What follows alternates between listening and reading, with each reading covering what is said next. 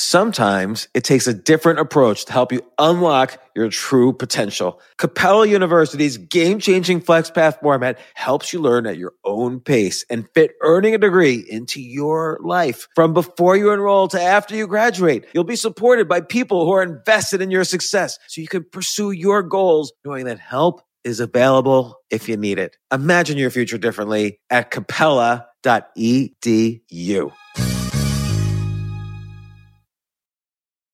A lot of people ask me, what podcast do I listen to? And the reality is I listen to very, very few. There's only a handful of great podcasts out there. One of them, though, and one of my favorite podcasts ever is the Jordan Harbinger Show. I've got Jordan with me. Jordan, how's it going? Hey, thanks for having me on, man. Jordan, I recently listened to your podcast, How to Ask for Advice. Brilliant podcast. I had a bunch of friends listen to it. Why don't you summarize that one for us? Well, in this day and age of epidemics, I would say that asking for advice in a really terrible way is also kind of a, maybe less harmful epidemic, but long term, it does a lot of damage because I always get folks that are saying things like, hey, can we meet up? I want you to mentor me. Right. It's like they're not asking you for help. They're kind of giving you a homework assignment for them.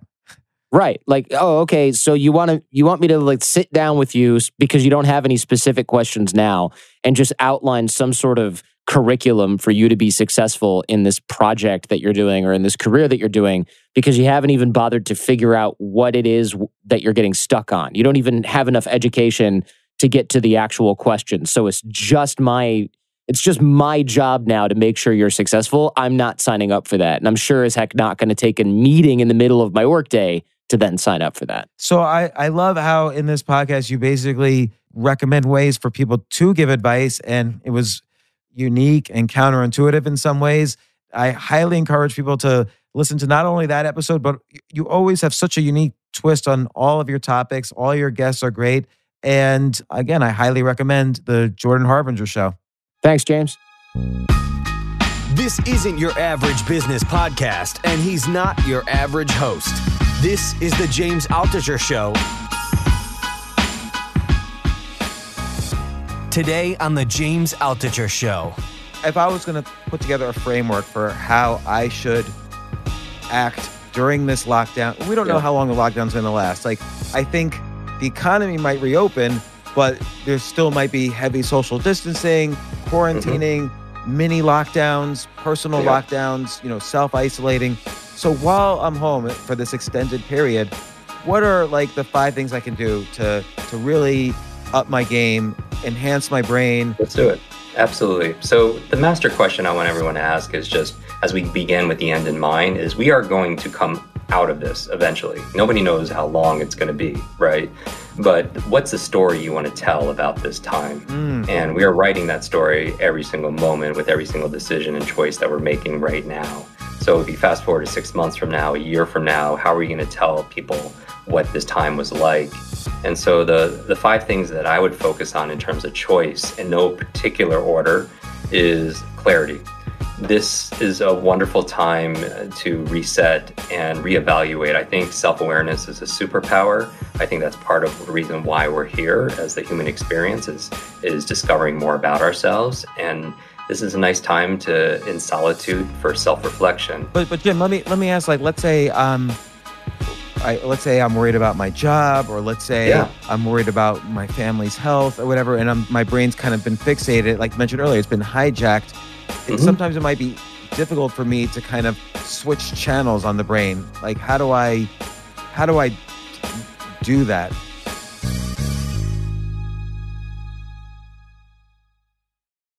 Third time on the podcast in the past 6 years. It's one of my first guests and now my latest guest, Jim Kwik, who is, Jim, first off, welcome to the podcast. Thank you. Thank you for having me back. Thank you, everyone who's listening. And Jim, I looked at all the praise you got for your book. So your book that is about to come out, we'll have you on again for the book, but the book that is about to come out is called Limitless.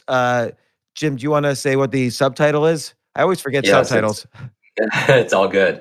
It's Limitless. Upgrade your brain, learn anything faster, and unlock your exceptional life. And what we're going to talk about in this little episode is 5 brain enhancing techniques while you're sitting at home during this quarantine / lockdown. But first, I want to ask you about some of the quotes I am seeing from these amazing people in, the quote section or the blurb section of your book.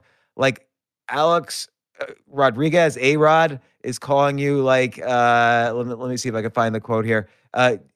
Jim Kwik is a personal trainer for your brain. He coached my team on accelerating learning strategies to da da da da da.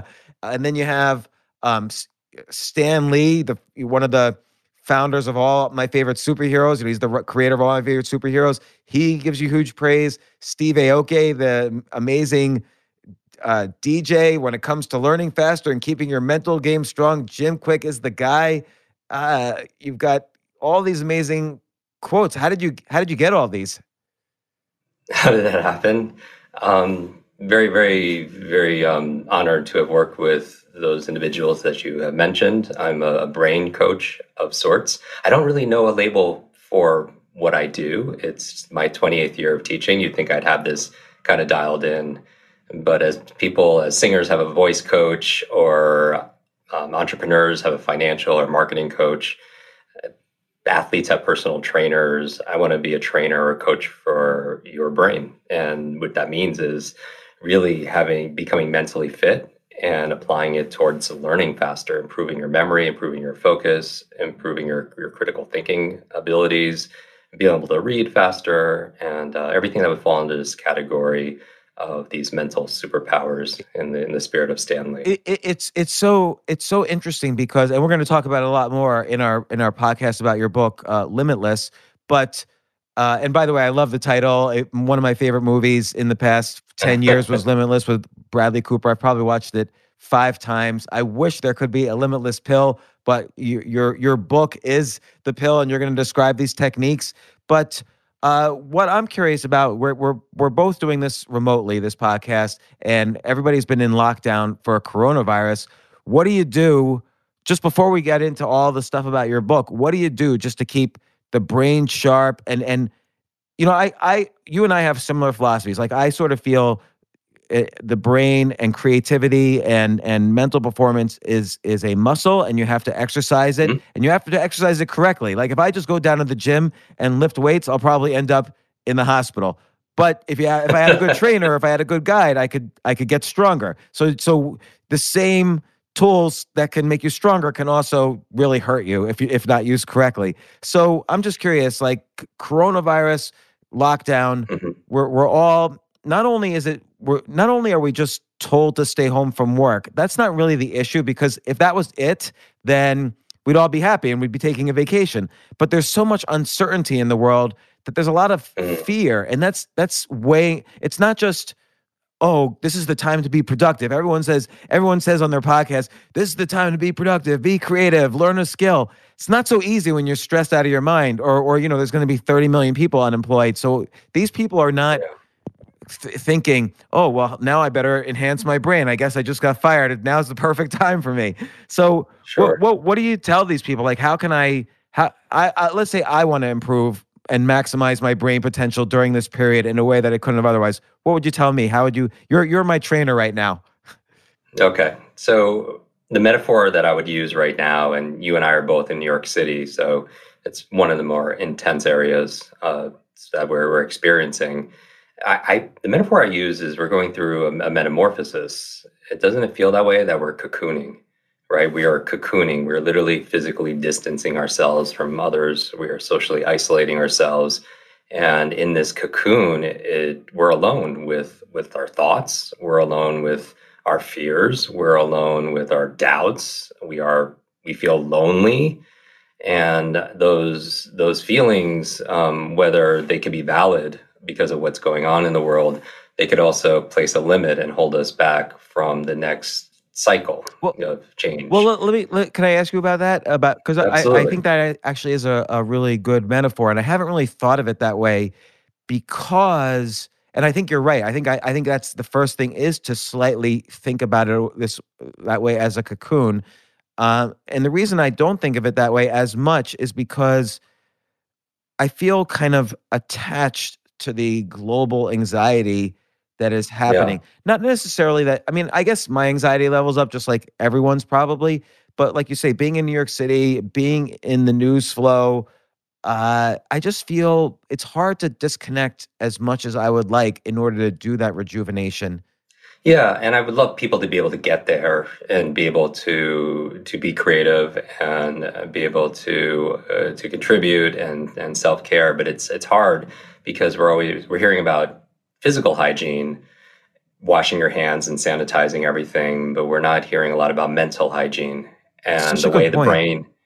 Yeah, the way the brain is set up, you know this, is just it's meant to protect ourselves. So we have to pay attention to what's threatening because that's our survival. And you know the mantra in media that if it bleeds, it leads.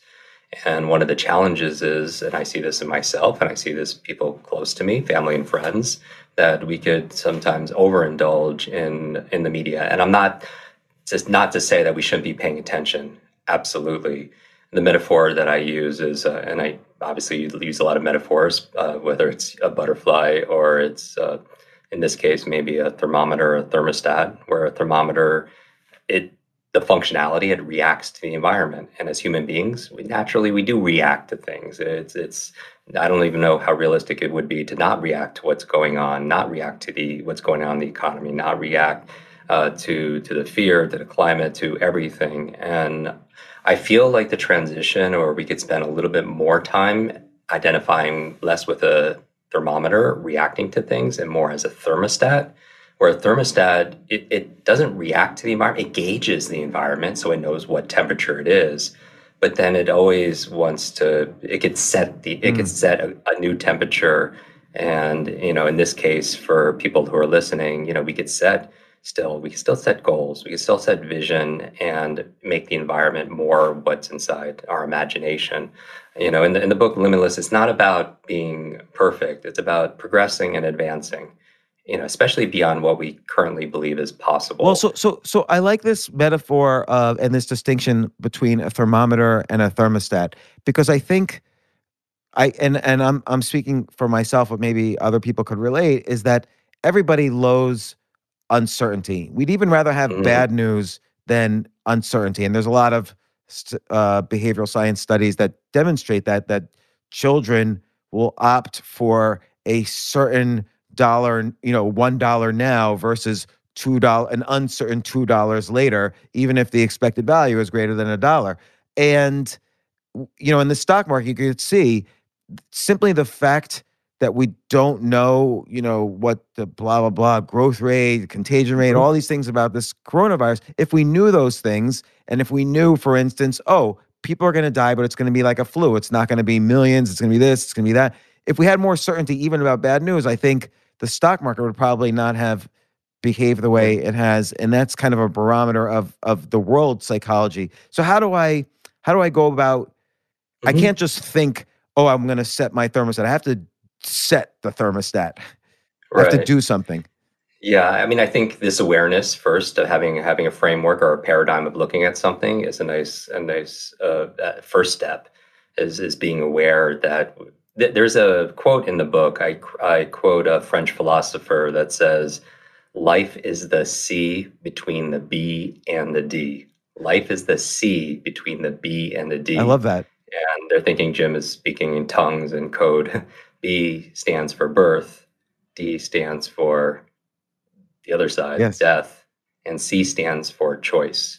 And it's a reminder that we have difficult times right now. They could diminish us, they could define us, or they could develop us. We ultimately are going to decide. And these decisions, I mean, our life in a way is the sum total of all the choices we've made up to this point. And even though, we didn't individually create, what's going on, I don't think a victim mentality where we're just reacting is as useful. It's not, for me, it's not about what's true. For me, it's these ideas in the book, which I know we'll talk about in another episode. I talk about lies. And a lie for me is a limited idea entertained, because obviously I have to iterate and acronyms everything to make it What's an memorable. example of a limited idea?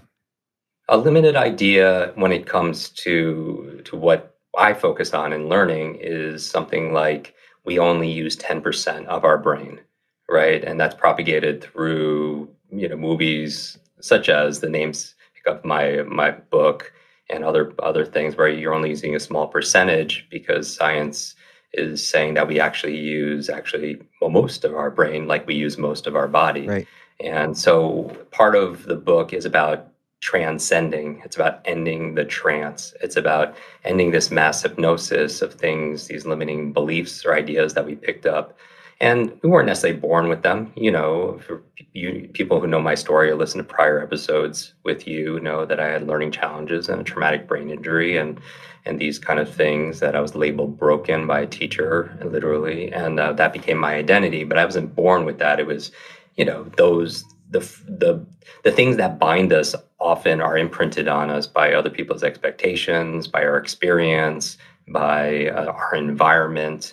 And so a lie is not necessarily something that's, I'm not even thinking about as true or not true. It's something we give energy to and we have certainty. And just like you say, the human brain needs certainty. People will stay in a relationship that's uncomfortable, but it's certain, and they won't change, or they'll stay at a certain level of health or finances or a job that they maybe don't love because the uncertainty of starting their own business and going out on their own is threatening. You're so right. Like I think there's this constant this grasping for certainty, even when it might not be productive. So, for instance, everybody hanging on to the latest word of, how many deaths are there? What's going on in Italy now? How are the hospital? Do we have enough ventilators in New York? Like, I think people are grasping onto any thing of certainty, and I think a key part of creativity and learning is being able to live in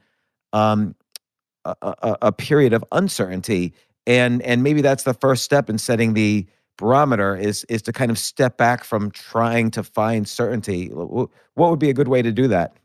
One of the ways is, first of all, knowing that choice and decision, coming back to that power.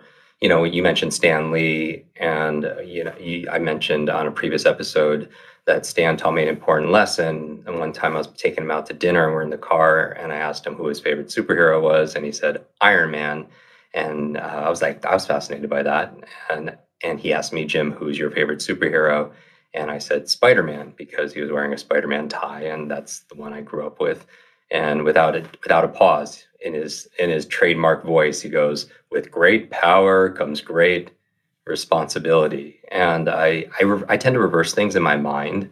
I don't know if it's because of my traumatic brain injuries or something, but I heard something different, and I checked myself, and I was like, Stan, you're right. With great power comes great responsibility. And the opposite is also true. With great responsibility comes great power.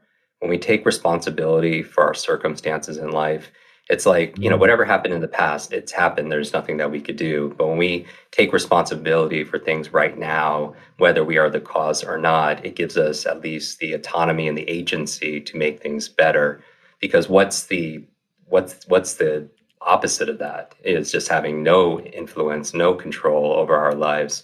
And so, I also think when we're talking about certainty, you could get it through small, simple steps. You don't have to make these big, dramatic changes because that's hard. Because the human brain, again, is wired for survival. It's not really wired for growth. You have to exert effort and intention and discipline to be able to make change because the nervous system wants it to have that certainty.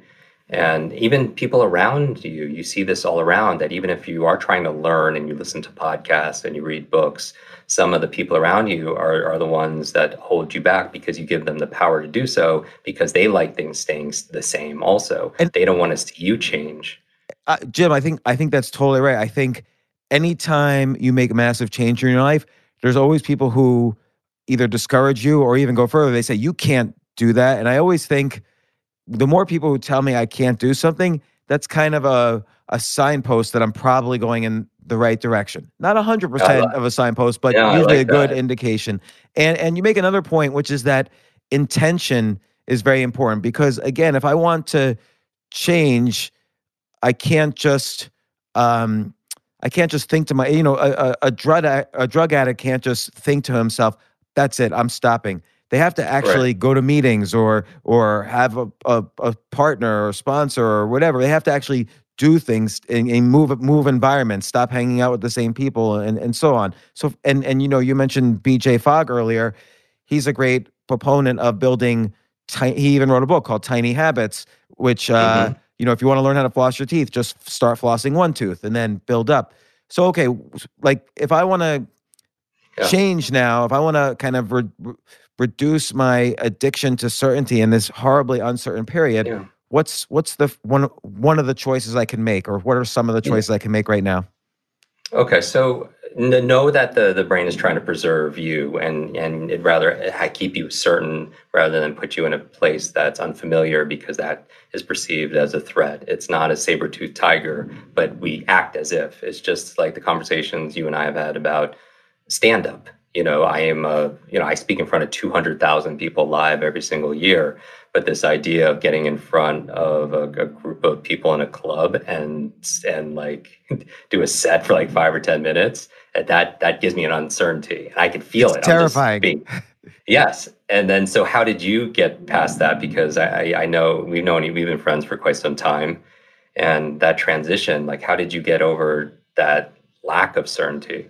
Anytime anytime it's a good question, because when I was first, someone asked me, hey, do you want to do a stand-up set, I was terrified. And so again, that terror was a signpost for me, because obviously going on a stage and standing in front of 40 or 50 strangers and doing comedy is not going to, I'm not in the jungle being chased by Right. lions. Nothing's going to happen in those 5 minutes. I'm going to be physically safe. I'm going to be even reputation safe, because no one knows who I am. They're just a bunch of strangers or tourists or whatever. And anytime I felt that terror as regards stand up, only meant I should do it. So, for instance, if I was Mm, given a choice, hey, do you want to go up before Bill Burr, who's one of the best comedians in the world, or do you want to go up right after Bill Burr? Going up right after one of the most famous comedians in the world is terrifying, because the audience really doesn't care about you at that point. They're all so excited that they just saw Bill Burr. So I would always take the choice that was the scariest. I would go after him, because I knew that would also help me learn the fastest. mm, Or if they would say, "Hey, do you want to go up?" Um, there's all sorts of different parts of a lineup. Like, if do you want to go up when the waiter or waitress is giving the checks to everyone? That's called the check spot, and that's the most difficult spot, because everyone's figuring out the check. So I would always try to go on the check spot, even though that's usually the beginner spot, because the more people have been doing it longer don't want to go on it during that spot, and they've earned the right not to. But I would always choose to go on that spot. Anything that will help me learn faster, and anything that gave me terror, I would do. Plus, I loved it, so that kept me going through the terror.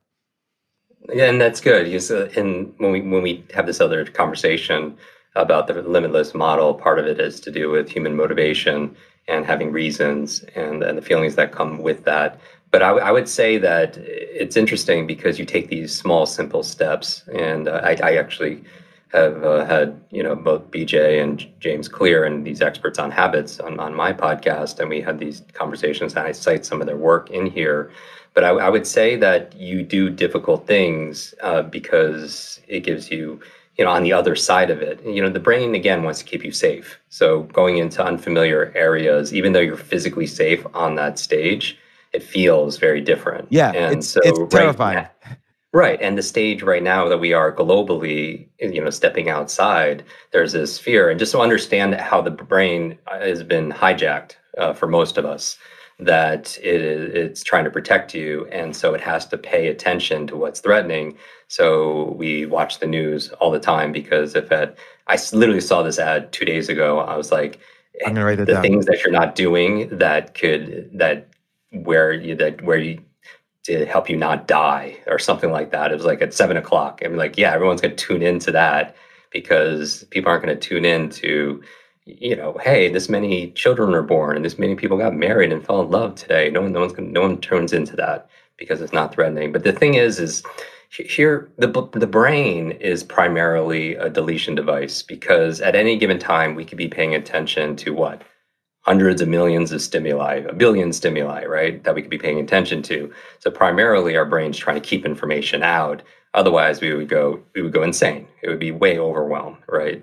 And so what do we allow in that filter? The handful of things that we could pay attention to consciously are the things that are important to us, that could threaten us, that could align with our values, that where our questions are, activating that part of our brain, the reticular activating system, and we know it's important. We let that through. The challenge is it's kind of like an algorithm on social media that if you are going through Instagram and you like or comment on every cat post, every cat video, that algorithm is going to start showing you more cats, and all of a sudden you're going to see more cats show up, and that's going to be your reality.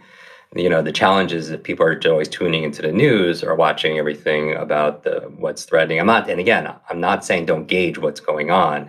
I'm just saying the overindulgence could really disturb your peace of mind, your productivity, your performance, your positivity, all of that. I agree. That's all those things have been happening. By the way, I don't want you to feel like sometimes I'm typing. It's only because I'm taking notes on some of the things you're saying. Yeah, no, I'm with you. I really love some of these things, so I've been just jotting them down. Yes. In my So our brain is like an algorithm, just like a social media, Facebook algorithm. It starts feeding you the things you engage with, and if you start to watch the news and you hit this point where it just starts showing you darkness everywhere, because it's just like showing you cats on social media.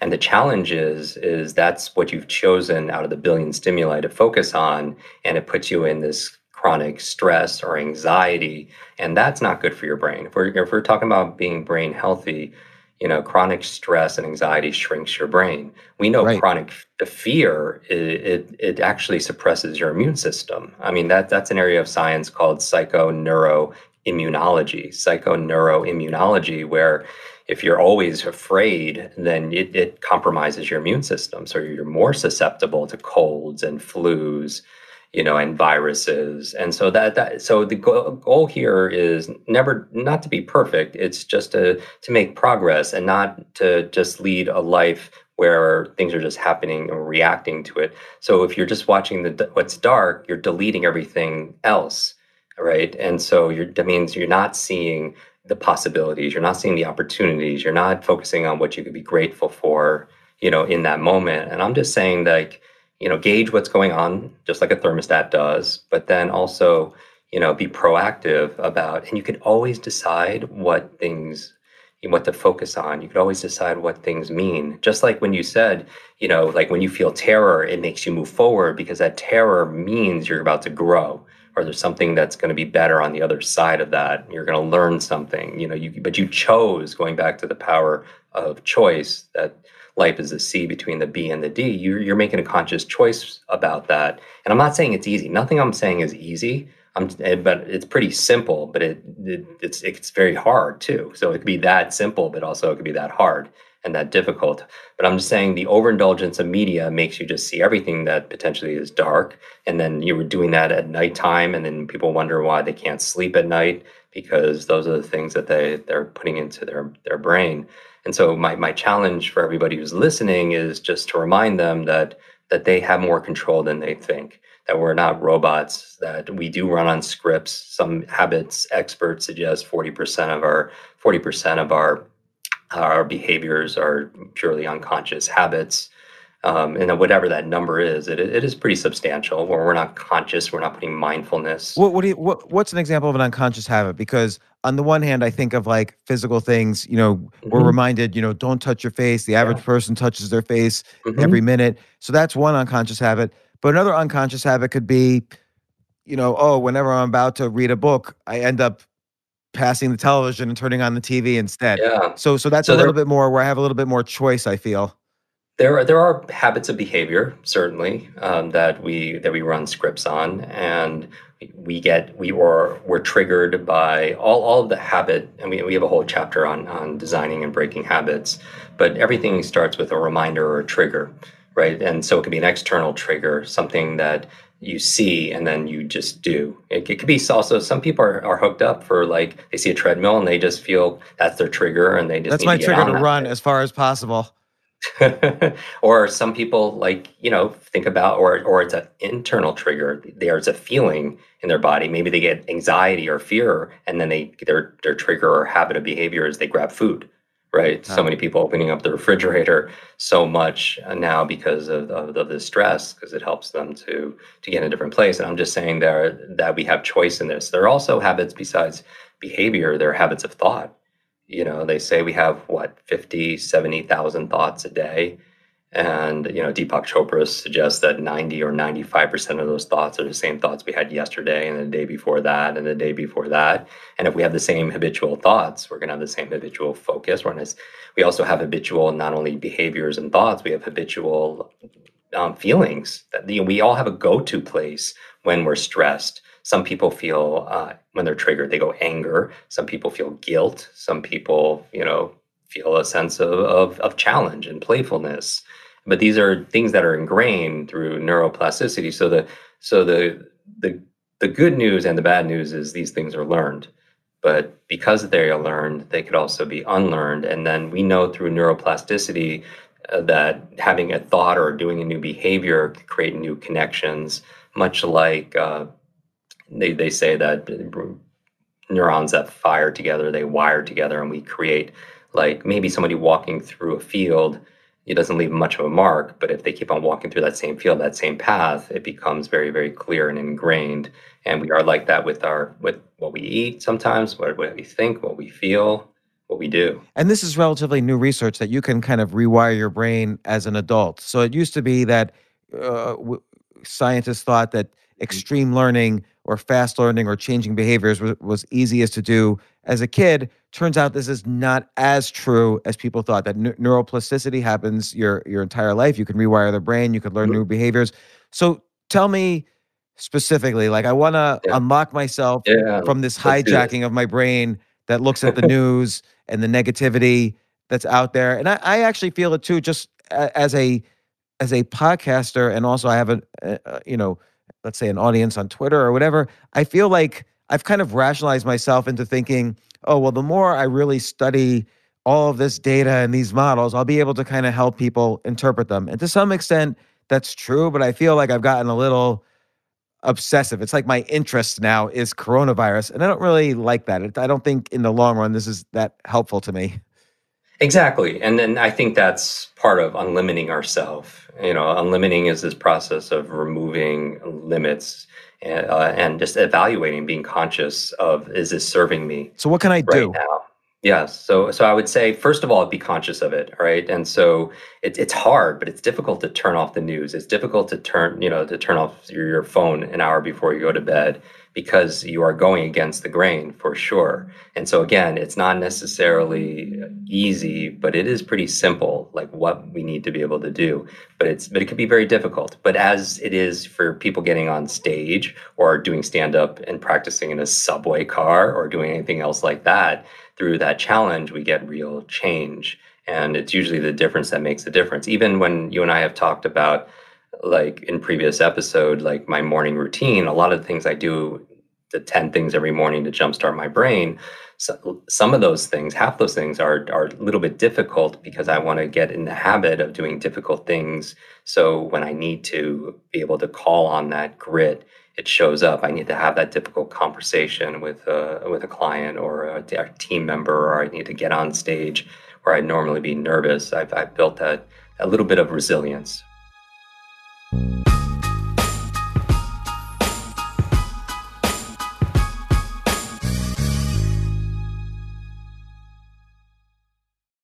I love to recommend my favorite podcasts, and I have with me on the show one of my all-time favorite podcasters, Jordan Harbinger. Jordan, I love the Jordan Harbinger Show, and thanks for coming on for a minute or two to talk about it. Yeah, thanks for having me on, man. I appreciate it. Man, I really like that episode you did with Tony Hawk recently, where he talks about the importance of taking risks. And of course, by the way, Tony Hawk is 11-time world champion skateboarder and has also probably made over $100 million on making, computer games about skateboarding and equipment and clothes and the whole thing. So what did he say about taking risks? Well, he's brilliant because he takes risks, but also it's not some sort of super calculated, all right, skateboarding is going to become this thing again. It had its moment in the 80s, and then when that went away, he just kept doing it and kept getting better at it because he really enjoyed doing it.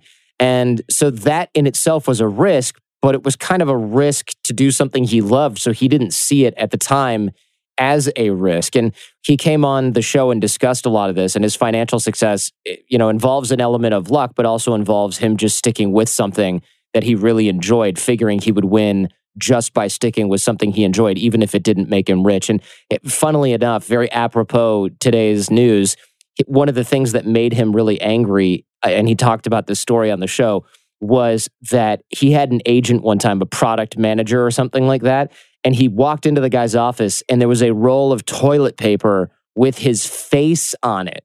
And he said, "What the hell is that?" And the guy sort of awkwardly joked that Tony Hawk was so successful and so hot right now that they could put his face on toilet paper and it would sell. And he fired the person like right on the spot. That is so funny. Well, and I also really love the fact that passion sometimes is more important than immediate money. Meaning you always have to pay for your responsibilities and so on and make money some way.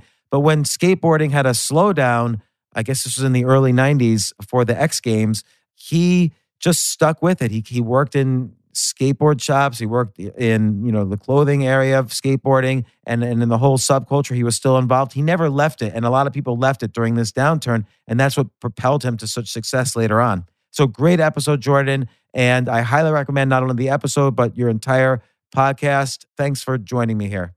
Yeah, thanks for having me on, man. I appreciate it.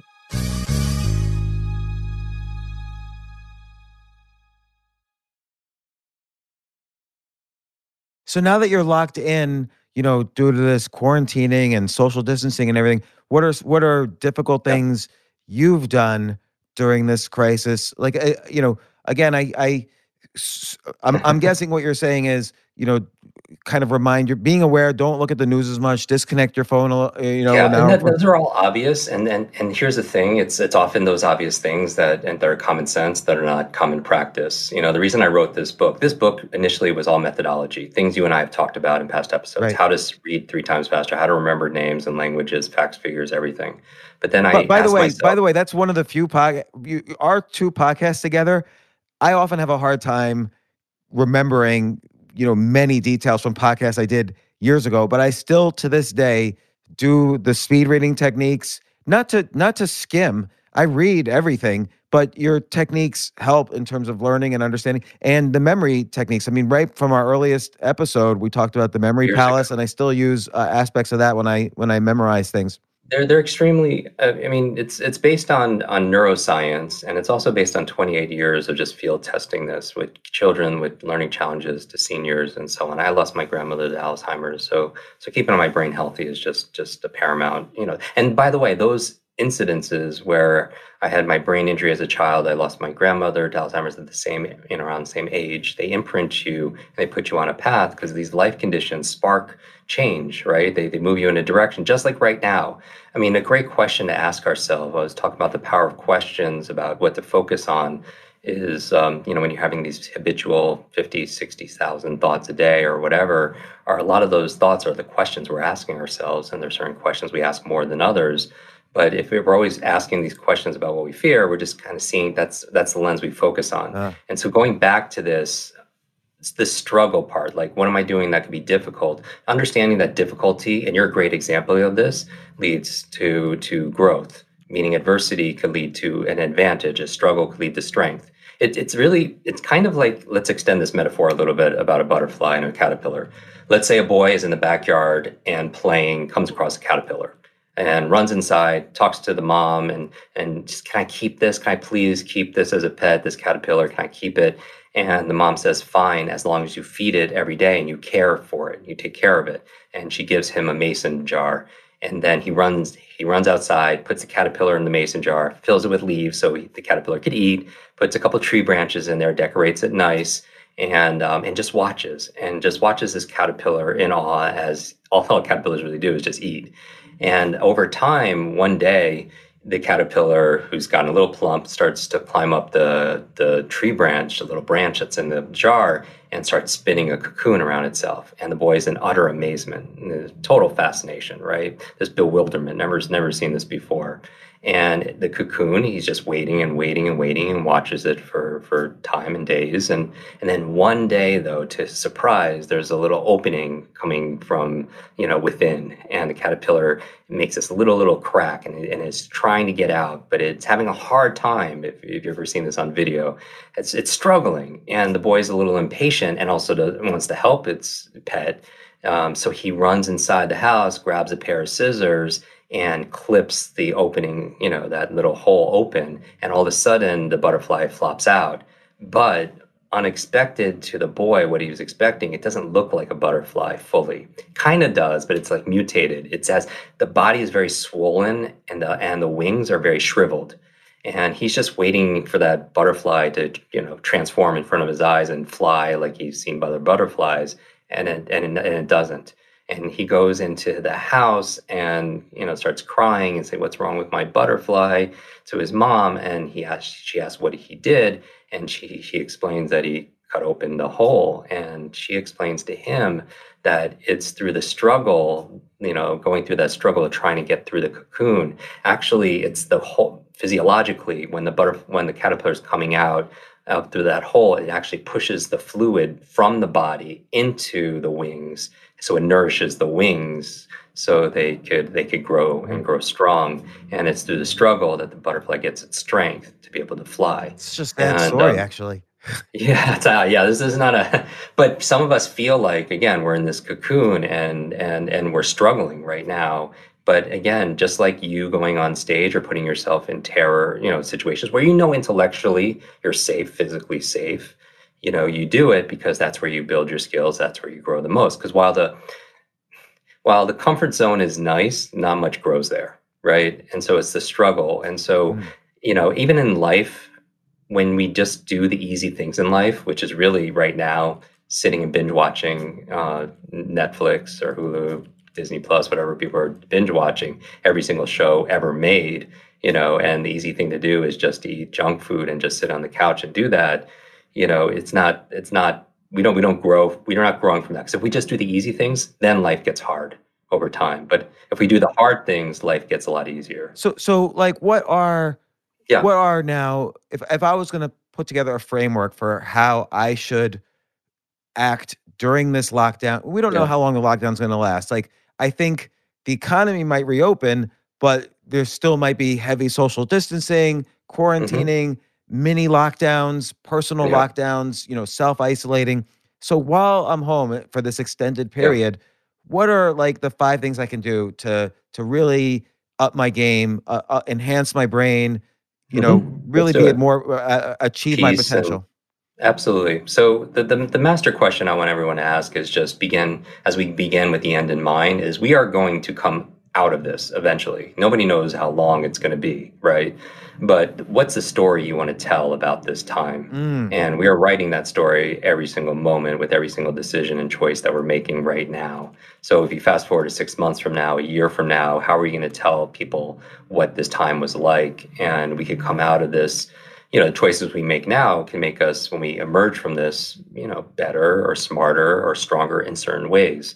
And so the 5 things that I would focus on in terms of choice in no particular order is I'll make it 5 C's, right? Because I have to alliterate everything. So you have the 3 M's in the book. You have the 4 D's. Now we've got 5 C's. Here we go. 5 C's you could do while you're cocooning. Number 1, I would say clarity. This is a wonderful time to reset and reevaluate. I think self-awareness is a superpower. I think that's part of the reason why we're here as the human experience is discovering more about ourselves. And this is a nice time in solitude for self-reflection. And some people just don't like that solitude, but I feel like that it's so important that in order to get your mind right, we don't have a lot of maybe distractions if you turn off the television. And in the space of solitude, we could discover some kind of clarity. Simple prompt for that is just asking yourself, just checking in with yourself, as some people do on New Year's or their birthdays, like, what's most important to me in my life, or in my relationship right now, without going to the past. Like, if I was to start zero-based thinking, what's most important to me in my career? What's most important to me as in my family? But Jim, let me ask, like, let's say let's say I'm worried about my job, or let's say Yeah. I'm worried about my family's health or whatever, and my brain's kind of been fixated, like you mentioned earlier, it's been hijacked. Hmm. Sometimes it might be difficult for me to kind of switch channels on the brain. Like, how do I do that?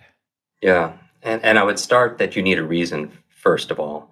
You need a reason to do anything. Like one of the keys to motivation, and we'll go through this obviously in the Limitless episode, is not motivation being hyped up in the moment and excited and jumping on chairs and the next day nothing happens, but getting clear on the reason, because we know that reasons, they reap results. That if you don't, if you need to start with why, that part of the success formula is three H's: head, heart, hands. That you could want to make a change here, but it's hard, right, to make it out here with your hands. I'm pointing to my head. You have an idea in your head that you want to make a change, but you're not acting with your hands because you're in fright. And checking in with the second H, which is our heart, is allowing yourself to feel the pleasure or the pain that will come, the consequences of doing this thing or not doing this thing. Meaning that if what a wonderful time right now to clarify your life, but having a reason to do that. If you don't have a reason to clarify your life, we won't do it. If you don't have a reason to get on that stage, you're not going to do it. If you don't have a reason to work out, you're not going to do it on a regular basis. It's So, always going to be forced. and I like this because it reminds me of Viktor Frankl's Man's Search for Meaning. This guy was in Auschwitz in a concentration camp, but managed to survive not only physically but emotionally because he asked himself these same questions. What was the meaning of his life? And he had different meanings throughout, but it was asking that question. So to get clarity, it's kind of like, let's say I'm scared. I can say, hey, what? Just reevaluating, what's my goal in life, what's my meaning, what's my purpose, and I might not have an answer, but just having, setting aside some time, instead of watching TV for 3 hours, maybe just watch TV for 2.5 hours and spend a half hour writing possibilities down. Yeah, Where can I and go? part of this is just drowning out. It's similar to eating. The negativity that we put in our mind, and I feel like we have to stand guard to that. Similar to how we stand guard to the people in our life that can be negative or draining on you. Similar that we stand guard to the food we eat. Like we have choice about what we're putting into our mouth at all times, but sometimes it's habitual and it takes energy and effort and reasons to be able to change that behavior. But I know nothing will happen unless somebody has a reason to be able to do that. So I would say, I always would break it down in the smallest, simplest steps where you can't fail. It's like that negativity, like if you just ate good food and just eventually you wouldn't crave as much the junk food. Right. Because you're just giving yourself what it needs. Same thing when you're around positive people that are encouraging and challenging you and supporting you. You have less tolerance for the people who aren't that. And same thing with the news. Like one of the ways you balance it out is what you're reading, what you're listening to. Feed your mind instead of watching the news every single night and through your social media feed, listening to a podcast. Where you get inspiration, you get some instruction, you get some hope, you get some help. But part of it is drowning out the negativity and doing small, simple things.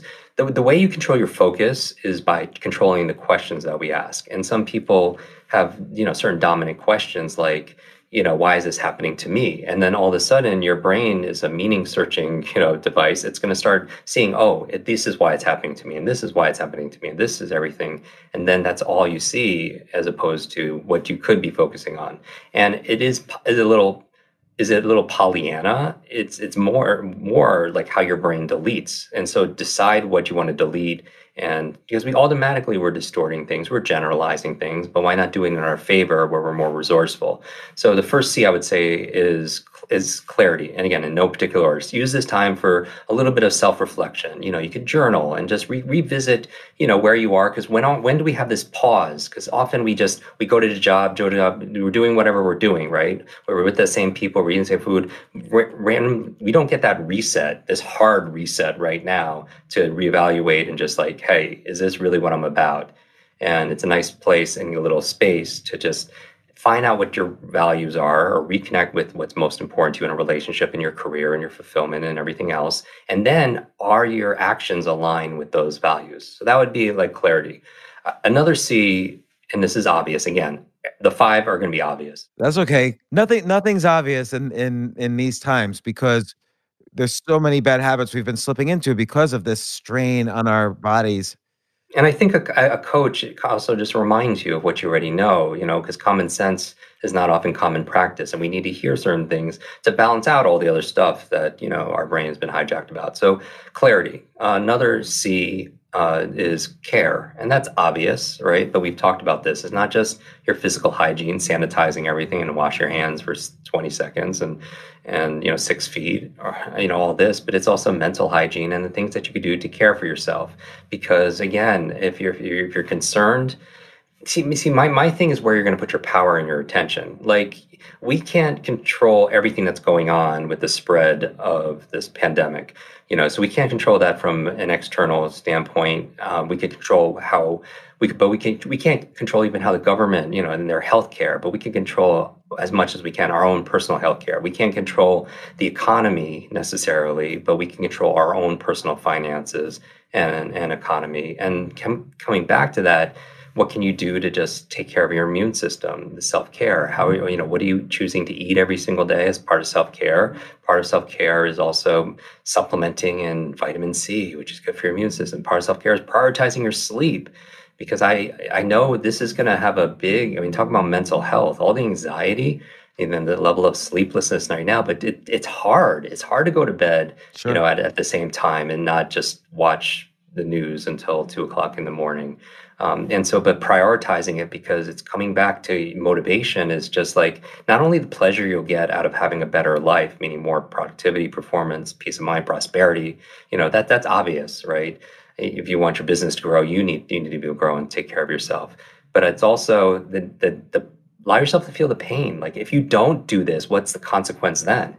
I have a acquaintance that I know had a heart attack and still didn't change their diet or lifestyle. But when the daughter came to him and said, and cried to him, and he made the change in his lifestyle because he wanted to walk his daughter down the aisle. So let me ask you, with care, what's a mental hygiene thing someone can do? Yeah. So we talked in the book 10 things you could do for self-care, specifically for your brain, and it has everything to do with the brain foods and optimizing sleep. But one of them is stress management. We talked about how chronic stress, anxiety, fear shrinks your brain and how it compromises your immune system, makes you more susceptible to that. So it have some kind of practice. And people go to meditation, or they go to whatever helps them to get in that parasympathetic state, that rest, that digest, that recovery. Even taking 20 minutes off and just like having white space and going for a walk and being creative, whatever. I think a lot of people, when it comes to care, they're not burnt out, because they say this all the time, that they're burnt out because they're so busy, right? And everyone's addicted for this. It's a badge of honor for being busy, right? Because it means you're significant. And what I'm saying is that maybe you're not burnt out because you're doing too much. Maybe you're burnt out because you're doing too little of the things that nourish you, that light you up. That's a great point. To help you shine. And so care is not just about the food you eat and prioritizing sleep. Care is also falling in love with that person in the mirror that's been through so much but is still standing, and acknowledging that, and self-compassion, and knowing part of self-care also is knowing that reminding yourself, when you say yes to everybody or everything, that you're make sure you're not saying no to yourself. That having borders around your time and your energy, your emotion, is part of self-care and self-love also. And so I sort of feel that a lot of these. Here's the question I was going to ask: Is self-care being escapist at all? Like, in the sense that when I watch TV for 3 hours and I'm taking a break from that news and I'm escaping into that, or let's say I play chess online for hours, Yeah. is that rejuvenating, or is that kind of just sinking me into my morass of thoughts and fears and so on? I'm just escaping them. I'm not actually rejuvenating. I think it's individual. As a coach, my goal is to help people to reach their goal in the most efficient, effective, enjoyable way. And so if I have no problem with people binge watching that or playing games and video games and doing that, if their intention behind it is entertainment, I see complete value out of that. It's just whatever your outcome is, it's just you can't complain about my thing is excuses and people complaining about. You can't be upset by the results you didn't get by the work you didn't do. So my thing is I like that that. play video games or binge watch. If that's your thing and you want to rejuvenate and you want to distract yourself, use it with intention. But I'm saying, not everybody, if we're real here, not everybody has the same network connections. Not everybody has the same income. Not everybody has the same education, but we all have 24 hours in a day. So it's just how you choose to invest it. And who am I to say, don't play video games? If it gives you joy and it helps you to relax and it gives you a sense of, staves off some of the other stuff that's, I'd rather you do that than some other things, activities, because there's far worse things that you do. And know that if you're also, your goal is to have, this and build this brand and have this kind of income lifestyle, that there's an opportunity cost. And just own it. That's all I ask people to do, is just own your stuff, right? And so do it if you want to, but then also don't be upset if we're not getting results from work we're not doing. I'm talking about clarity on your life, what's important to you, caring for yourself. And I'm not saying spend 24/7 self-care, because that could be selfish, because there are other things. These are just one thing you can do. It's just reminding yourself, take care of yourself, because some people tend to, be there for everybody else, put themselves last, and these little choices add up. It's the consistency of all this, because little by little, a little adds up to a lot, because consistency compounds. So I'm just saying, you don't have to do all of this. Just one little thing puts you in a different direction consistently, right? And you can make it just like Dr. BJ Fogg from Stanford talks about, small little steps. Read. You don't have to read 45 minutes a day. Read one line a day. But I don't think a lot of people are going to stop there. I think a lot of people go within the next sentence. So you have clarity. You have caring. I would also say another C is contribution, because I feel like that's part of why we're here, is not just to receive, but also to contribute. And people might say, well, I don't have a lot to contribute. It doesn't have to be just your money. That could be part of your treasure, but it's also your talent. It's also your time. Like all these amazing people who are flying here to New York, and they're on the front lines of this, using their expertise to make things better. But it doesn't have to be anything vast. It could be just checking in on your neighbor that lives down the hallway, right? Or an elderly, but contribute. It's hard to feel fear and feel a sense of service and giving at the same time. Even when I had to get over my fear of speaking, because, I had the broken brain, I would get so upset if I had to give a book report. Like I would go sick in my stomach. And, I was so scared of getting the spotlight, because my superpower growing up as a kid was shrinking, was being invisible, because when you don't feel like you have a lot to offer. But for me to get over that now and being in front of audiences, even having this conversation, knowing how people all around the world is watching it, as I think about service. I think about the one person who's listening to this that needs to hear something in this conversation. And that gets me over my fear. I can't feel fear and gratitude or giving at the same time. So how can you? That's such a great point. I actually even write about that in my book, Choose Yourself. Is that when you get into that state where you're helping somebody, and I've been trying to do that during this period. Like we went to,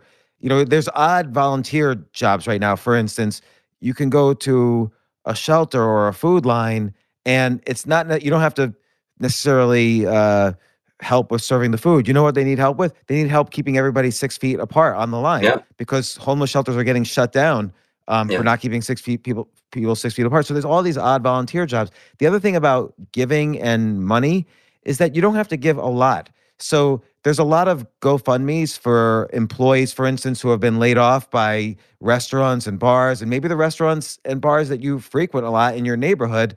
And I've been just going to those GoFundMes, and if you give $10, it's not going to break the bank, but you'll feel like you did something for these people who are part of your life.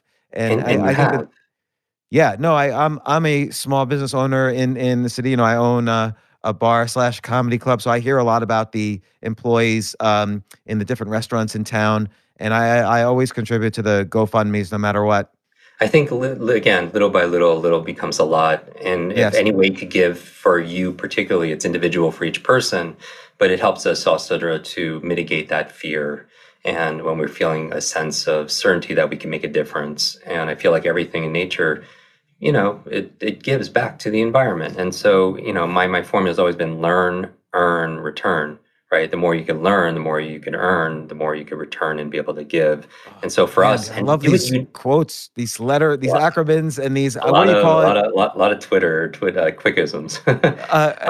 There's a phrase for it when the back half of the word is the same sound on every word. I forgot what that is. Uh, So these devices, whether they're acronyms or these little mnemonic things that rhyme or whatever, it's just these little things, these little brain bites that stick with people. But yeah, I but love that. I don't want to dilute the power behind it. Also, like I make it memorable for people so they could repost it, and they're like people will post it like, oh, I love this, and they'll tag both of us after this conversation. I challenge people to do that. But going back to contribution is contribute in your own way. There's no one's writing this, like you choose. Like for us on Facebook and Instagram, we are doing lives for kids. And because all the schools are shut down globally. And so I'm teaching them the one thing they didn't learn in school, which is learning how to learn.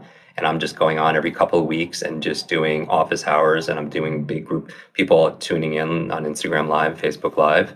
And I'm just teaching them how to focus, how to study, how to read faster, how to do those things. We're doing one, coming up for recession proofing your brain, absolutely free with no agenda. It's just our unique way Love that. of contributing. I even created during this time a 10-day program, basics of speed reading, memory, reverse negative self-talk, to give to everybody who pre-orders the book, because it'll help them to read the book, and it'll just empower people. So how can you contribute in a meaningful way for you? So that's the third C. So we have clarity, we have care, we have contribution. And then the two that you already mentioned, I would say that, that sometimes that we hear something enough, then eventually it sticks. But this is also a time, that we could use as productive time. We could use this to create. And I don't know if this is true or not, but you see these memes online that during the plague, Shakespeare was, physically distancing himself. And I say physical distancing because it's just like you and I are being social right now. So it's not like you could be social through FaceTime and Zoom and phone calls and stuff like that, but we are physically distancing ourselves for the reasons that of what's going on in the world. But Shakespeare was physically distancing himself, and during that time, he had this surge, this personal renaissance where he was able to, what was it, King Lear, Macbeth, Anthony Cleopatra. He was very creative. And so, using this time, and who knows how long it's going to be, but how great would it be to go back and revisit that script you were writing, or that video, or that art, or however you personally express yourself again. It's such a great point because, again, I feel we've been kind of locked into this hourly news cycle.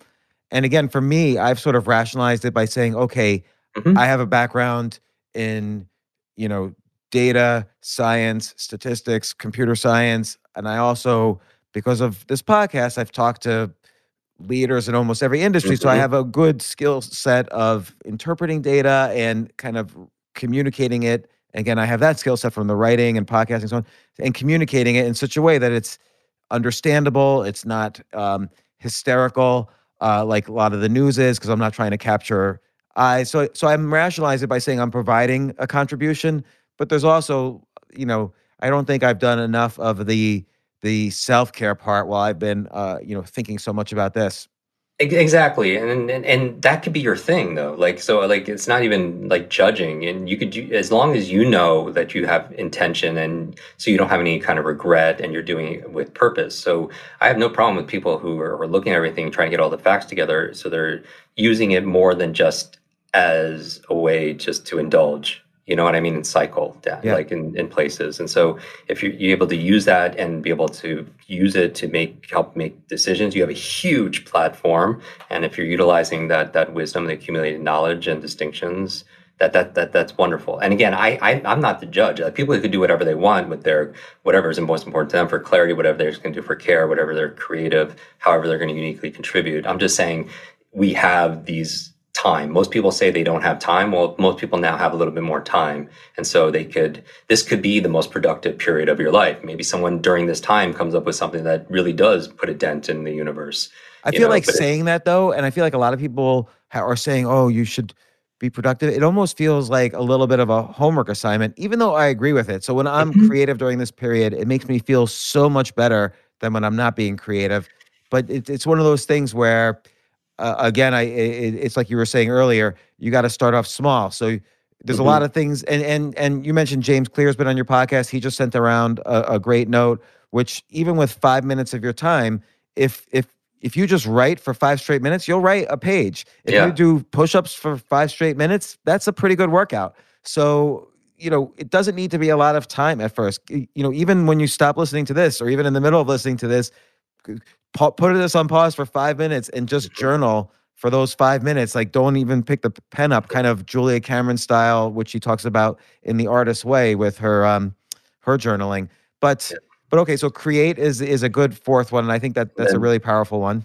And then the fifth one I would offer, and I'm sure we could come up with more together, is capability.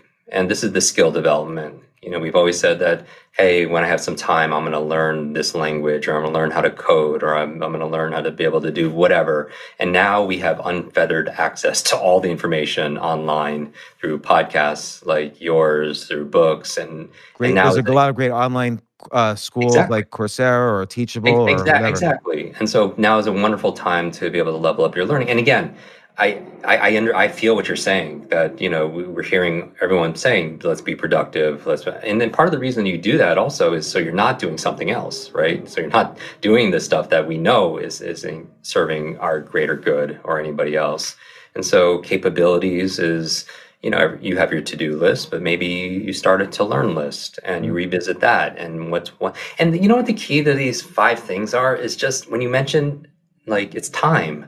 Right? Because time and attention is what life is made out of. And so what I would say is start small, right? I call it S3, small, simple steps, and schedule it. And if you just do that, start small with your self-care and just schedule when you're going to do that 5 minutes of, calisthenics or rebounding, you know what I mean? Or a little bit of CrossFit, whatever. Start small and then just schedule it. Schedule, your creative time. Hey, I'm going to read just for these 5 minutes a day. That's it. Small, simple step, and then you do it. And the habit that you're building is the habit of showing up for yourself, consistently over and over again. Schedule time for being creative. And it doesn't have to be a lot of time. Just like you said, hey, I'm going to write for just 5 minutes. And it's so we don't have to make it daunting. And I know when we talk about the limitless model, that's a big part, because it's about one of the myths and the lies in the mindset area, besides 10% of your brain and intelligence is fixed, these kind of lies, is that knowledge is power. And we've talked about this, that knowledge, that all the podcasts and books and courses, none of it works unless we work. And so I would say is, make it a small, simple step, and then schedule these things. And little by little, again, scheduling is very important too. Yes, because we schedule doctor's appointments, or we schedule PTA meetings, or we schedule meetings with investors or our clients, but we don't always schedule the things for our own personal care, self-development, and growth. I a few years ago, I wasn't living in New York City for a little while. I was living about 60 miles north. And one of the best things I ever did, so I'm a heavy reader and I'm not a heavy online learner. Like, I don't do a lot of online courses, but I did this one course on Coursera. This was like, I think 2015 or 2016. And it was a course called Sapiens. It was the history of the human species. And it was obviously Yuval Harari, who ended up writing the book Sapiens based on the course. He was the instructor. And I learned so much. It changed my life, just taking that one course and seeing the history of the human species from a different perspective. And again, this was long before he came out with the book Sapiens, and then he was on my podcast a couple of times. But it really changed my thinking about a lot of different things. And if you go to Coursera now or any of these online schools and just see what courses they offer, it doesn't take a lot to take one course. You don't have to do all the homework. You don't have to do all the assignments. You can just listen to the half hour or hour, classes each week. And it's just even something like that's really valuable but it was easier for me to schedule it living outside of New York than living in New York. Yeah. New York, I feel you're kind of immersed in the just flow of life here. And now it's the flow of anxiety. But, all of these things are important. So I'm going to just quickly summarize this. So there's clarity, which is kind of just asking yourself or reminding yourself, hey, this is a step back. Yes, I have all these things I'm worried about, but just being curious about what are my possibilities as we get into this new normal when this lockdown ends and this quarantining ends. There's care, which involves physical self care, mental health care, and they're related, and emotional health care as well. They're all related. So everything from hygiene to maybe some quiet time or journaling or whatever.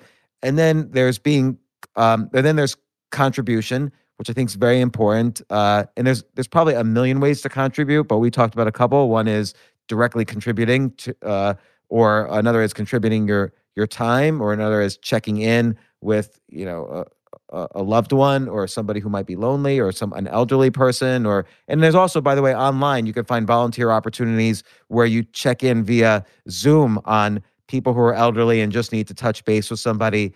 Or there's also there's lots. If you search for coronavirus volunteer opportunities, there are a lot of things that come up. Then you talked about being creative.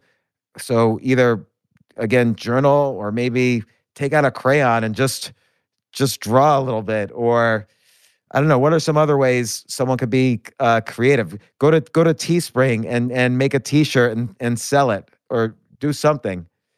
What are some other creative things? Yeah, I mean, I think the future belongs a lot to the creators and creatives, because Absolutely. where jobs are going to machines and automation and artificial intelligence. I think what makes us innately human and valuable in society is, I talk about limitless. What's unlimited, the unlimited resource we have on planet Earth is the human mind, is human potential. There's no limit to creativity. There's no limit to imagination. I think people think there is a limit, though. Yeah, and I think that would be a lie. And so, and here's the thing: it's not about what's true or what's not true. It's what serves you. Like, these decisions that we make, these things, ideas, whether they're a lie, that were an idea, that we're entertaining, or something else. I feel like that, it helps to have a global idea on something that gives me more possibilities and potential, because I think most people fall short of hitting things that they don't want to achieve. But it's interesting because there's I'm not going to be, and maybe this is a self-limiting belief, but I'm not going to be as good a painter as, say, Vincent van Gogh. So there might be ways in which skill is limited, but in terms of being creative, I can sit down and try to paint like Vincent van Gogh anyway. Nothing can stop me from doing that. It's not like I'm going to make $40 million doing it, but I'm allowed to do whatever I want. Yeah, and I think that belief that's more empowering than the opposite, because what's the opposite? That we have no potential to be able to do it. And when it comes to creativity, there are infinite possibilities, right? In terms of how you express yourself, and the people that even innovate, they're asking those different questions about. We could go into this in another conversation, but creativity is just how you want to be able to express yourself, and knowing that there's always a third and a fourth, and many different ways. Yeah, I think right. You're right. Creativity is a subject entirely on its own, but it's interesting because there's a cognitive bias called the Dunning-Kruger effect, which is a nice way of, or a scientific way of saying, a little knowledge could be a harmful thing. I forget what the actual expression is, but what this bias is if you start to do something and you get excited about it, you usually think you're better than you are. So, for instance, young drivers often think 9 out of 10 drivers think they're above average, which is impossible. Only 4 out of 10 are. And right. But it's important to. I think there's a useful side to Dunning-Kruger bias, which is the first time you sit down to write a novel, you're probably not going to write the best novel on the planet. But if you think you're good, if you're excited about your growth, that'll keep you going through that period of rejection and frustration and self-doubt and so on. So when I started doing stand-up, I would say it took probably a couple of years before I could really handle myself in a professional room. But I had Dunning-Kruger bias, so I thought I was brilliant right in the beginning, and that kept me going through those first, let's say, 3 years even, where I wasn't really at the potential I wanted, but I didn't quite know that. I only knew that on certain days, not on every day, and it kept me going. Yeah, and I hear exactly what you're saying. For me, again, it's not right or wrong. It's what's serving you. and your intention and your outcome. And so what is empowering you in that moment and what's not. And so for me, I choose to believe that everybody could express themselves and be creative, and that there's always a way. Whether that's true or not, who knows? But I choose to believe it because I'll act accordingly, and hopefully I'll err more on getting more results than if I had the opposite belief. Well, and it also helps, like in the field of creativity, in any field you're pursuing. So there's one hand where it's just putting your mind to creative use, Hmm. and there's lots of ways to do that. But in a specific field, if you're creative, you're also trying to find your own unique voice. How can I don't want to draw like Vincent Van Gogh. I want to draw like how I would draw if I had great skills as an artist. Hmm. But now anybody can pick up a crayon and draw, so that's creative no matter what. But then your fifth C was capability and learning a skill. And here's a great time to kind of combine. You're ultimately going to have confidence not by telling yourself to be confident, but by getting good at something. And then you're confident that, hey, I'm better at this Yes. than most other people. And it's not that hard to be better than most people. It's just people don't realize this. It just takes a little bit of work to be in the top 1% of almost any field. Now, it doesn't mean you're in the top 100 people in the world, but the top 1%, like let's say you played, golf, probably, and I don't play golf at all, so I might not know what I'm talking about, but it probably to be in the top 1%, I don't need a handicap of 10 or 20 to be in the top 1% of all humans in the world at golf. And so it doesn't take a lot to experience that exponential learning curve and feel good about skills that you're learning and where you are in rank and so on. I agree. And in psychology, they have this confidence loop, that the more competent you get at something, the more confident you have confidence. And because you're confident, you're going to do that thing more, which should make you even more competent, which Totally fuels true. your confidence. Sure. And whether it's stand up or it's golf or anything, you'll notice with these 5 C's, I always, as a coach, like I don't treat everybody the same. I'm saying self-care the way you self-care. Get clarity on your own life, your own values, contribute in your own unique way, use your talents to be able to do something in your situation, create however you create, not how anybody else does. And capabilities learn is something. So I keep it open-ended, it's structured. All I ask is, hey, if you're having trouble getting some traction with this, break it down into something small and not intimidating that requires a little effort and energy where you can't fail and you could show up, or at least, get over this fear of, I'll do the stand up. I'll say that publicly right now with you. I always tell people to try something at least 3 times. Try it once to try to, mitigate the fear of it. Try it again to just, kind of get the groove and maybe learn it a little bit. Try it again the third time to see if you like it or not. Because maybe, part of finding your passion is creating it and just giving yourself stimulus and novelty and see where your heart goes. And because I think people could do a lot of things, but they can't do everything. And so even whether But it's it's a great point, though. People can do a lot of things. You don't have to pick a lane and only stick to that oh lane. yeah, oh And yeah, it's funny because 3.5 weeks ago, I was in the Netherlands and I was actually performing and touring all over the Netherlands, hit 5 different cities in seven wow, days, and did stand up. Maybe the last international touring comedian in history, depending on these travel bans. Because the day after I came back, all the lockdowns and travel bans mm, started, and so I actually haven't done any stand up now in almost a month. And the last one I did was in Rotterdam, and it was very exciting, huge crowd, everything. And it's been a weird shift, but I've been dusting off. A lot of people have been asking me during this period, oh, what investment opportunities are out there? Because I have a background in that as well. And I've written a bunch of books on that. So I've been dusting off that skill set while relaxing a little bit the stand-up skill set, even though I'm missing it now. yeah. And with technology today, do you see when we're saying how you could contribute or create or anything, is like we're having this conversation using technology. Stand-up clubs don't have to be limited to 4 walls, neither do classrooms, and so I would love, I would tune into an Instagram live or you doing stand up. That'd be amazing. And so Yeah, maybe I'll try that. I don't know. That sounds terrifying. So we'll see.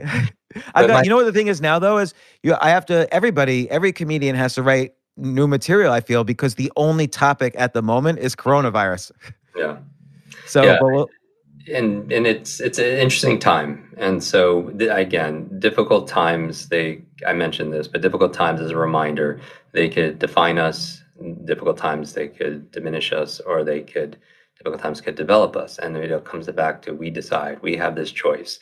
That again, while the beauty is in the butterfly, the growth is happening in the cocoon, and sometimes you have to fight through some bad days to earn your better days, right? Like when the caterpillar thinks like the world is over, then it emerges and it becomes a butterfly. And when we're talking about a butterfly, we could also have this butterfly effect, just like how everything has spread with the pandemic in a negative way. So has fear, right? There's this whole mind virus, which is extremely damaging also as well. But that butterfly, spreading its wings and flapping its wings here in New York could create a tsunami of change across the globe, metaphorically, because it's complex systems. And we could flap our wings with, as much as a virus changes things, as fear spreads, so does kindness. I really do believe. So does kindness, so does caring, so does compassion, so does love. And all that stuff is free. So we should be sprinkling that stuff everywhere, because we never know the ripple effect and who needs to hear it. Like even like, did you hear like how people were cheering last night at 7 o'clock? yeah. For all the health care workers and people on the front lines. I mean, like that stuff.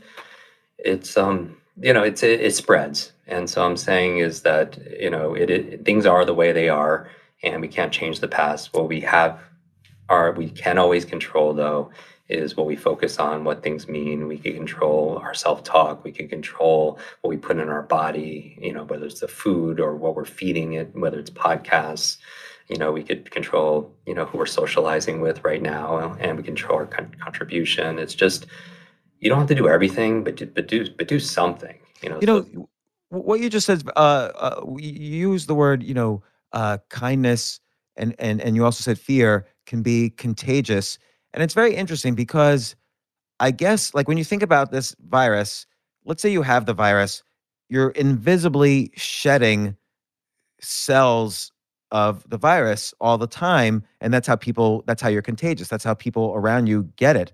But I guess as humans, we're constantly shedding whatever it is that's in our minds or on our bodies. Like, so you see this on Twitter or in the media very acutely, where if somebody's afraid and they start posting all these tweets like 6 million unemployed, we're up to 1 million infections, that's contagious. People then get afraid. Your fear becomes contagious. Whereas kindness also, there's a lot of evidence. Like take these GoFundmes for charity. There's evidence that if you share, I don't like to share on my page when I donate because it feels like, oh, bragging, whatever.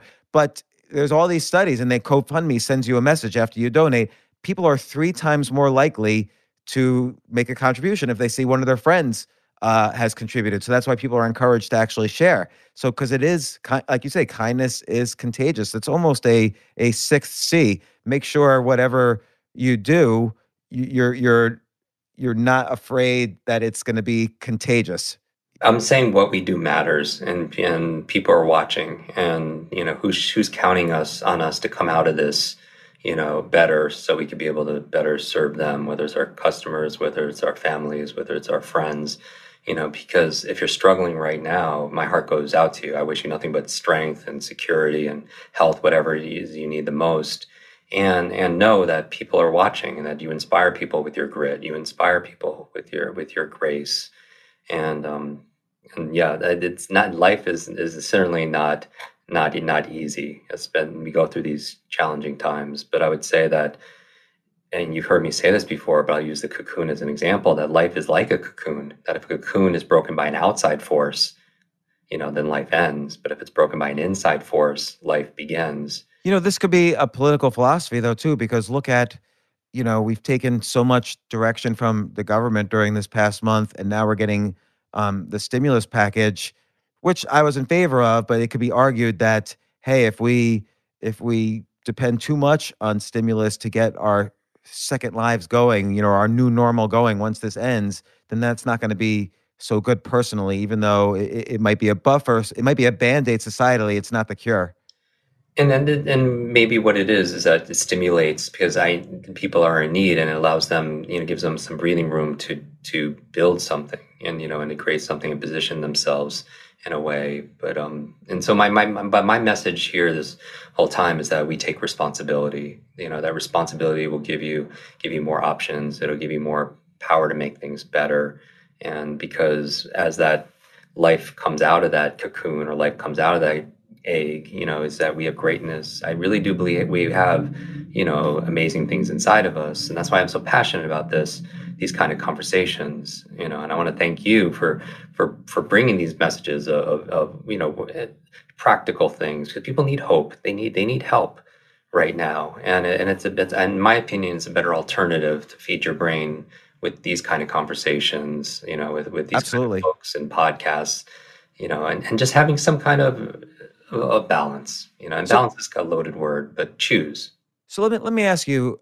So by the way, just to summarize the 5 C's, which I really believe in, clarity, which I would describe as set aside time so you can ask yourself what your possibilities are, as opposed to just being afraid all day or watching news all day or whatever it is you're doing that's making you unhappy. So clarity, care, contribution, create, and capability, which is feel the pleasure of getting on a learning curve, which always feels good. It kind of triggers that dopamine when you learn a new skill, and that skill could be anything. Like my daughter, she's been watching breakdancing videos and while during this period and learning how to breakdance. So or there's plenty of things out there. It's just you have to, like you said, schedule the time to do it. Let me ask you this, Jim. During this period, has there been a moment where you just like something was frustrating to you, or you were disappointed in something, or you got scared, where you just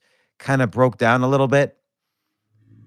I mean, certainly, again, like I'm not perfect, nor do I profess to be. I lean into the stuff I teach because it's what works for me and clients. That some of them you've read in the beginning of this episode. Challenging times, like my fear goes to just family, their health and their well-being, and so I have aging parents I care for dearly, and are very susceptible. So my fears go there.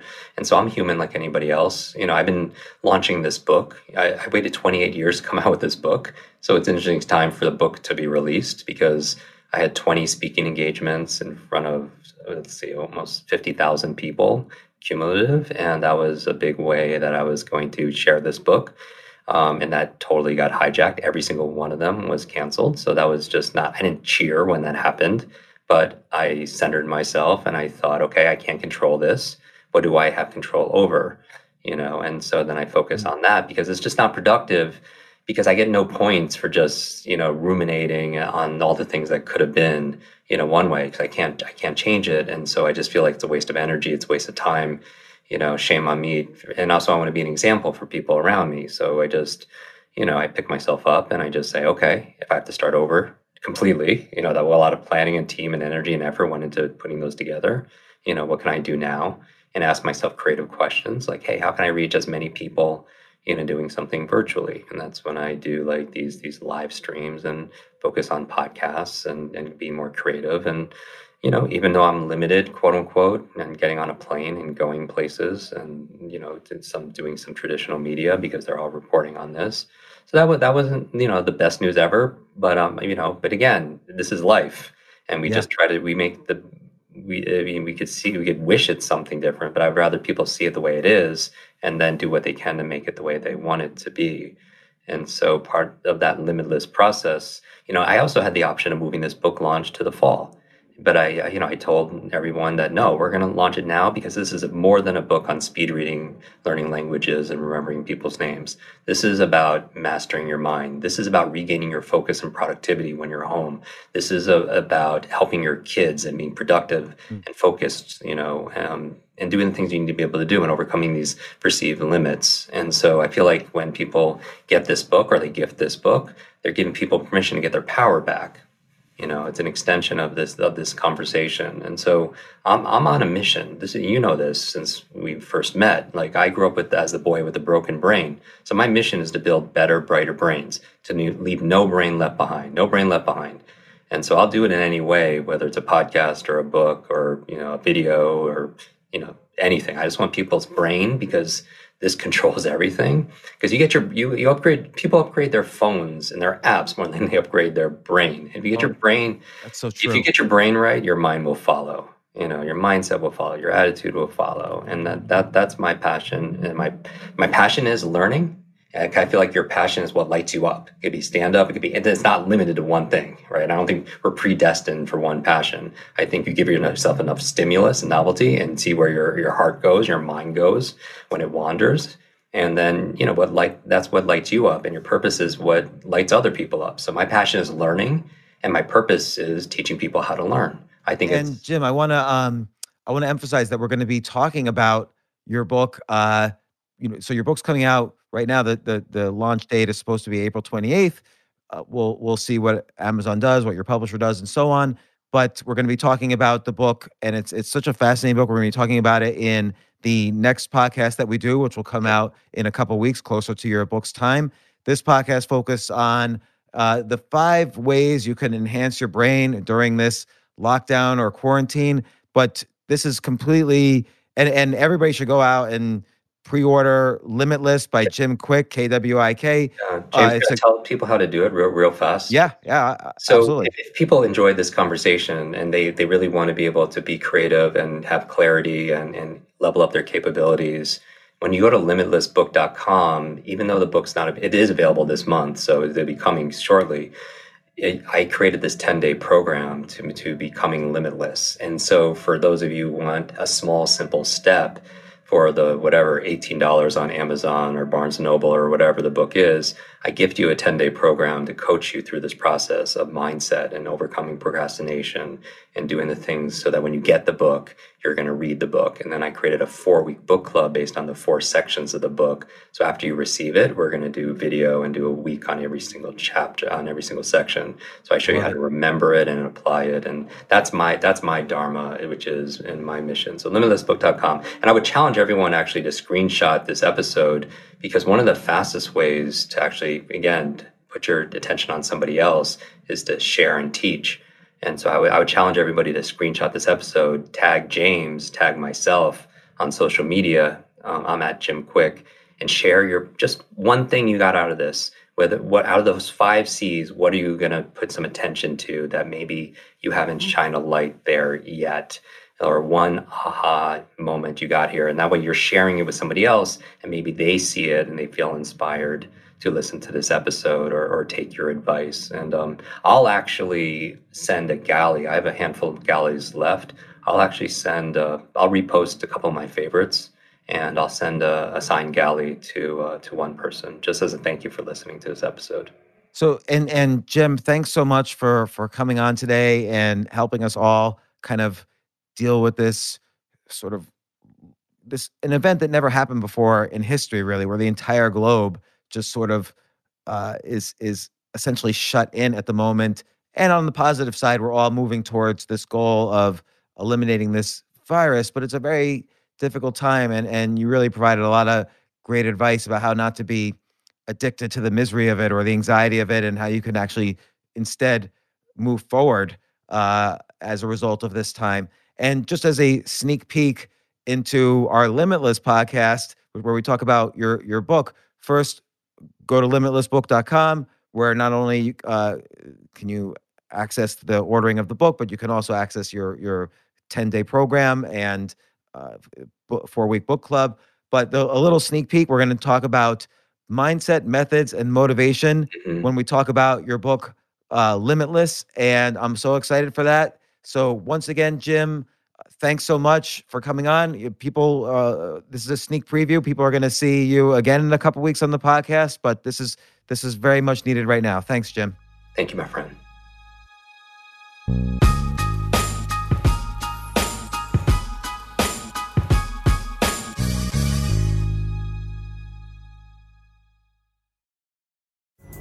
Pulling up to Mickey D's just for drinks?